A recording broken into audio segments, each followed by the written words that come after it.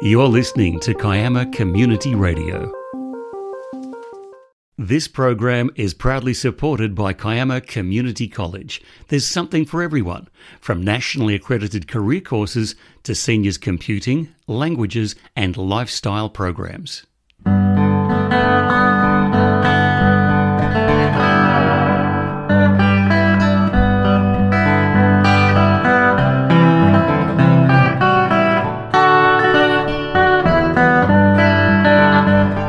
Well, it's fair to say that 2021 was not the year that we expected, and here we are at the end. For some of us very quickly, for some of us not soon enough. This is our final program for the year, and today Gabby Cabral talks to Alex Roberts about strategies to help you get through the family Christmas, followed by 10 tips to make your Christmas more sustainable. The music is by South Coast guitarist George Reuter from his CD Christmas Cove. I bet you've never heard classic Christmas carols like this.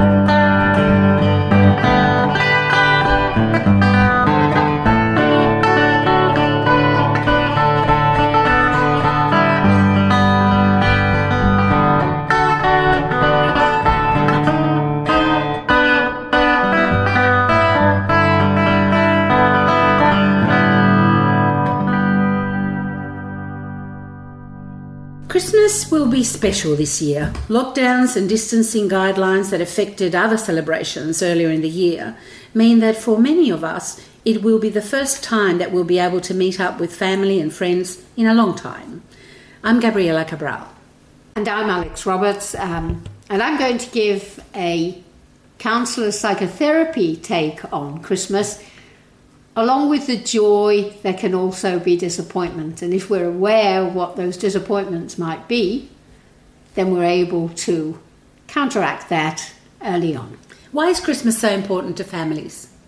I think Christmas is important to families because it reconnects, strengthens family bonds, and we're able to embrace all the good qualities that we have towards our family.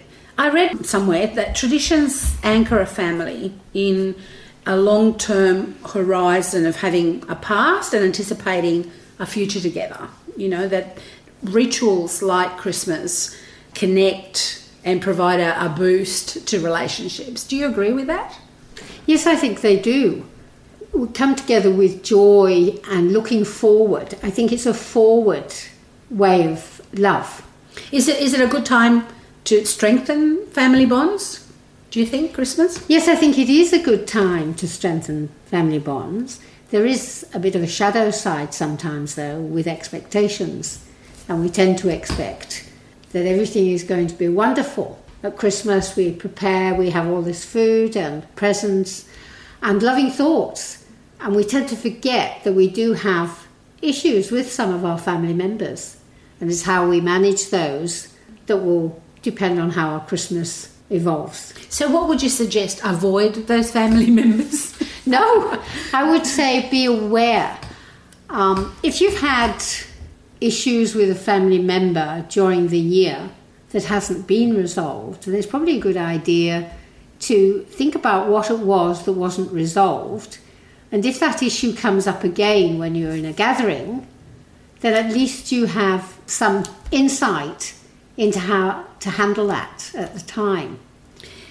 I wonder if is it better to actually be very realistic and have lower expectations and not expect everything to be hunky-dory, you know, just because it's Christmas. To know that if you're having definitely, you know, issues with someone, that won't change during the Christmas period. Do you think? I particularly think about Christmas, for example, after separation or divorce and step-families and so forth, you know, fragmented family holidays for children of divorce and that sadly don't end in adulthood quite often. That's obviously an issue as well. To handle that, we may be looking forward to seeing brothers, sisters, parents, aunts, uncles, and as you've just stated, blended families. We've organised get-togethers. Sometimes people are travelling from overseas and we haven't seen them for a long time. And now that we're out of lockdown, there are overseas visitors or family members who have been living overseas that have finally come back to Australia. Unfortunately, if we don't always see eye to eye with certain members, during the year we might have had a disagreement that has not been truly resolved. We may also not be in tune to differing parenting styles to that of our own. And if there's young children there, that can be a problem in itself. So we might find an aunt that's such a complete ass, but hey, it's Christmas, so all will be wonderful. And I think you're quite right. Our expectations are high, and perhaps if we don't have the expectations, then the gathering will run more smoothly. I personally, have just gone through a period of bereavement, and my family has basically shifted in terms of the traditions that we normally hold dear. They're now changing, and I'm thinking that perhaps I need to start new traditions, and to particularly bearing in mind that doing things together with other family members may bond us, whether it is singing carols or decorating the house. Those moments together can make the family stronger, perhaps. Is that something you would recommend? So after a bereavement, some members of the family might be traditional and want to continue with the tradition, whereas, as you've just said, we could have new traditions to overcome the grief that's happened. It really depends on timing too. I suppose there's no recipe. There's no recipe, that's right. You just have to kind of feel it and be positive and optimistic about it all. And acknowledge perhaps the person that's passed on and celebrate that life that was very important to us. I was reading somewhere that Christmas is stressful for some families, particularly because of financial and time pressures. How do you prepare for that? Should you see a financial advisor? Is there a way that you can actually preempt ways of easing that financial pressure? If other family members are aware of the financial pressure, that's a good start.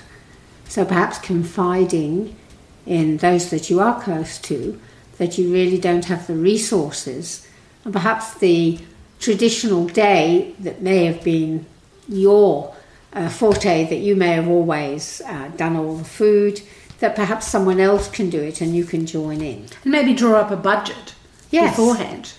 And a bit like Christmas Kringle. You can all share. And shop early to avoid overspending. And overpricing as it gets nearer to Christmas. Lobster's probably out of the question because they're usually very expensive by Christmas. And if you haven't got the money to pay for that, then it's just going to be a worry that's going to occur after the event because you may go into debt that you really don't want to do. And discussing Christmas plans with the family, do you think that may help? I think it was a great idea. Organising a Kris Kringle so you don't have to buy presents for everybody. Absolutely. And being very clear about how you want it the amount. Absolutely. The amount to spend. And also a little family get-together so that everyone's views, a little family meeting. How are we going to handle this year?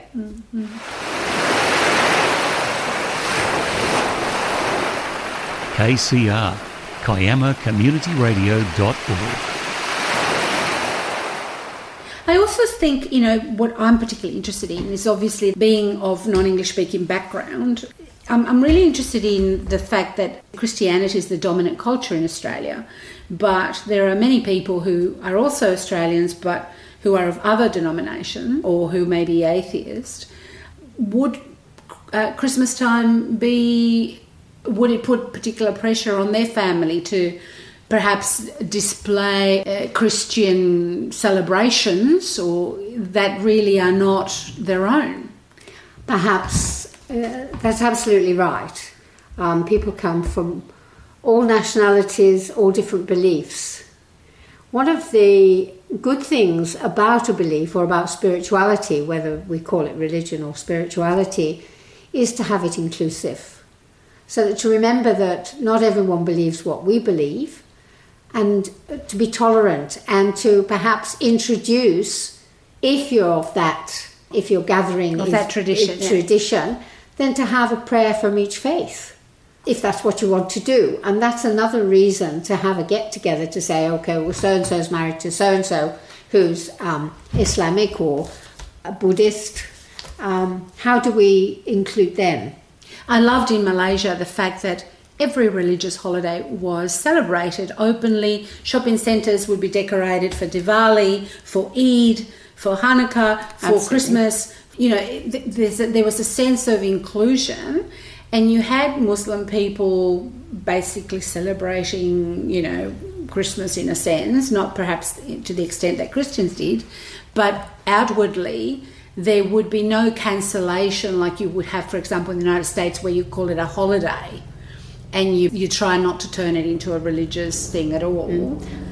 It's acceptance. It's about acceptance. And Christmas is a great time to find acceptance and to realise that we have all been brought up in a different way, or many of us have, especially now the world is so small, and to help to get that unity, which gets rid of fear of different faiths. It doesn't mean to say we have to believe what someone believes, but we can respect it. Alex, even other Christian traditions use other calendars. And so you have certain Orthodox Christians who don't use the same, you know, the 25th of December or so forth as Christmas Day. I mean, I remember growing up in Latin America, we followed the Spanish tradition of gift giving at the Feast of Epiphany on the 6th of January. So the three wise men in the Christian sort of tradition bring to Jesus the three symbolic gifts of gold, frankincense and myrrh. The Spanish have adopted that as, you know, the feast of present giving, I suppose. And so children, instead of receiving gifts at Christmas time, we would put our shoes outside, you know, freshly polished, and would leave grass and water for the camels and would leave a little letter to one of the wise men, and the next day, on the 6th of January, you'd wake up and all the gifts would be there, you know, next to your shoes. That sounds fantastic, and it could probably stagger the Christmas giving. Absolutely. To incorporate that. Absolutely. So there wasn't so much, I suppose, pressure at Christmas time for it to be a consumer paradise. Yes, because Christmas is very expensive. Yeah. And obviously these are Catholic countries that celebrate in this way. Of course, coming to Australia where it's a completely different sort of tradition was very interesting, you know, and we kind of adapted to that. And now the three wise men thing is a distant memory of my childhood. But I'm assuming many Australians have different traditions that perhaps at Christmas time they're still in force. I don't know. For example, you know, the 12 days of Christmas, beyond the carol thing, they kick off on the 25th of December to the 6th of January. And so in most Christian countries, you take the decorations down on the 6th of January. That's right. I remember that. I didn't know why. Because it's the Feast of the Epiphany, see? For an atheist, I know my Bible pretty well, don't you think? That's interesting. Well, not really. But I suppose what the purpose of this podcast was to have a chat about the things that we are all concerned about during Christmas time, because it's gone now beyond the joy of getting together with people. Sometimes we feel the pressure and we don't know why, you know, because we do want to see our loved ones, but at the same time we feel the stress of the gift giving, the organising, the work, the cooking, and getting on with everyone and being happy families. I could probably give some tips for family members who don't behave very well. Oh, I'd love that, some. I think, first of all, everyone else has different, or not everyone, that's an overstatement, but we all have varying ideas on how to bring up children or how we conduct our lives, and we don't always agree with them. If it's friends that we don't agree with, we tend to be a bit more forgiving. But if it's a family member, we feel that we can actually say that we're not very keen on what's happening. And really, that's where the problem starts. So if children are not behaving very well, of course, it won't be your children that are not behaving very well. It'll be some brother or brother-in-law's children that are not behaving very well. And you can't slap them like in the novel by Christos Tsiolkas, can you? No, we've got to be very politically correct here.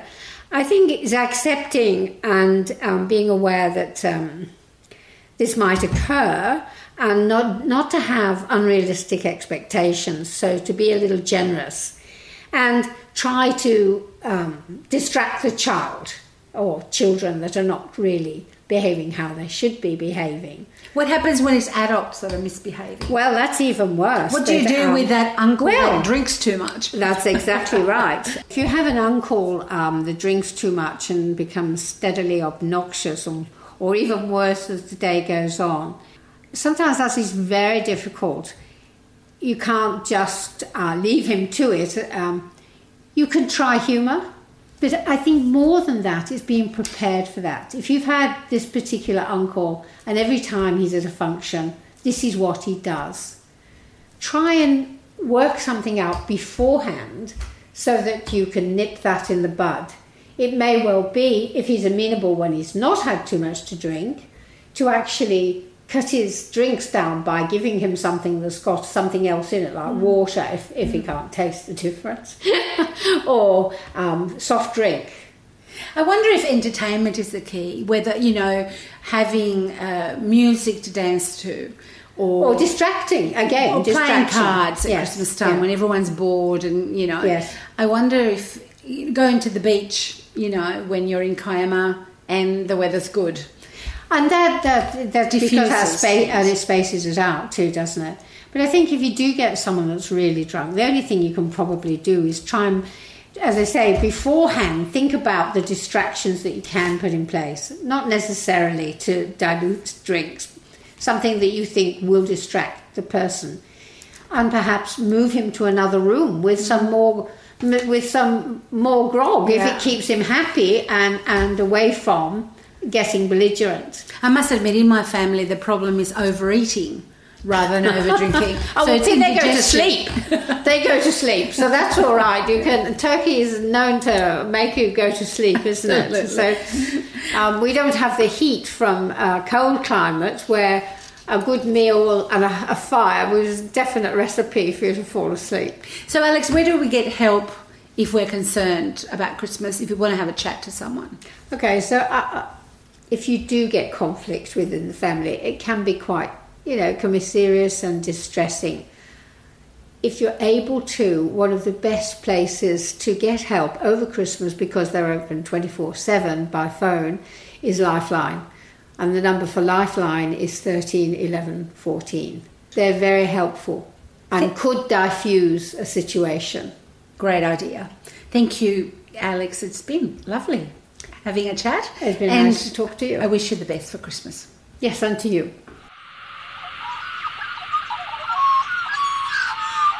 KiamaCommunityRadio.org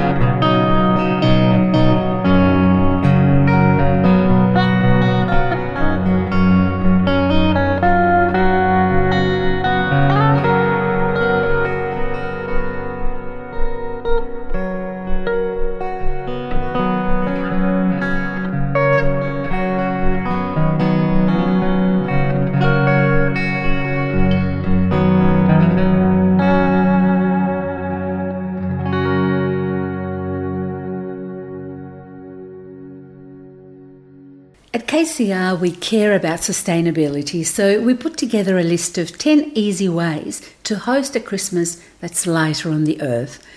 More than ever, it's important to be conscious of the decisions we're making and the impact they have on the planet. We hope these ideas will help you celebrate the holidays in a more mindful way. Number 1. Get creative with wrapping. Instead of traditional wrapping, try using fabric scraps. If you've got young kids, you could even repurpose some of their artwork from throughout the year to make for heartfelt wrapping that their grandparents will love. Paintings on butcher's paper works especially well. Using newspaper and bright ribbon also makes gifts look creative and interesting. Number 2. Try your hand at craft.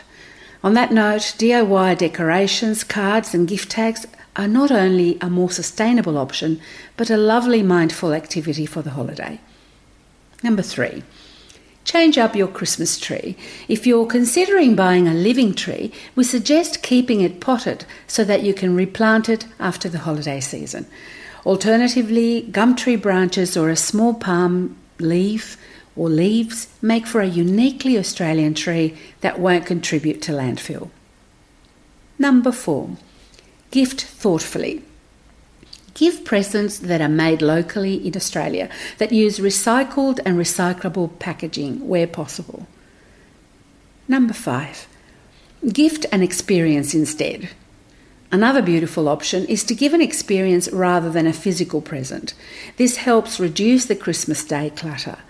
Well, after a challenging year and multiple lockdowns, a facial or a massage will be well received. Virtual wellness.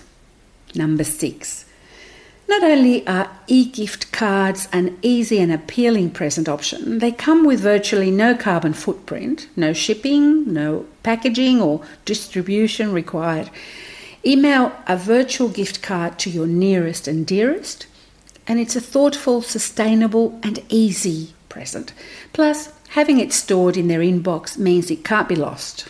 Bonus. Number 7. Spread cheer by giving back.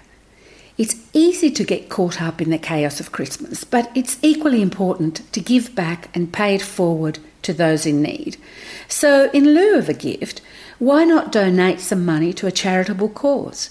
You could organise a family beach clean, or clean out your wardrobe and donate things to an op shop, or volunteer for a charity. These are all great family activities that kids can take a part in and make for feel-good holiday traditions for years to come. Number 8.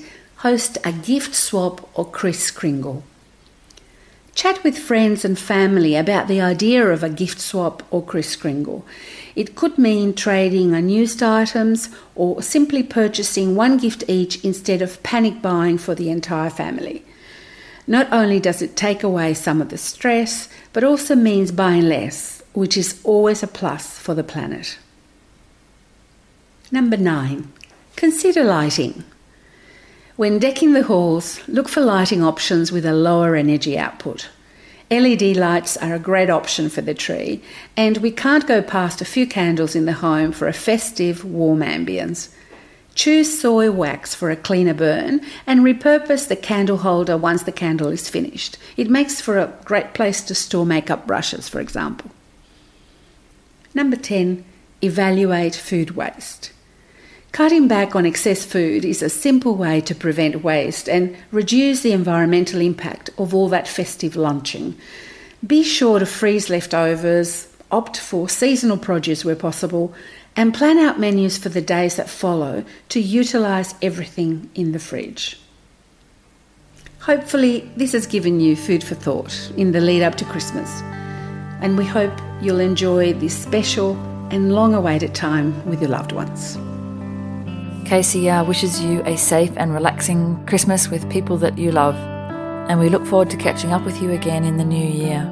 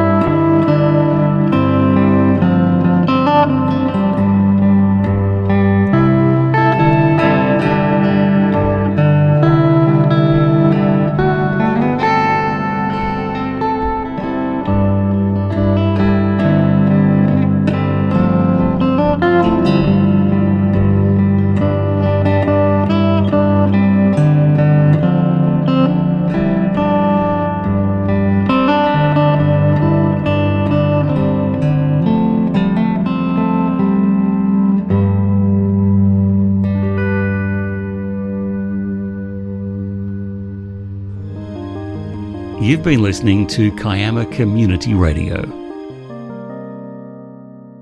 This program was proudly brought to you by Kiama Community College. The views, information or opinions expressed during this segment are solely those of the individuals involved and do not necessarily represent those of Kiama Community Radio.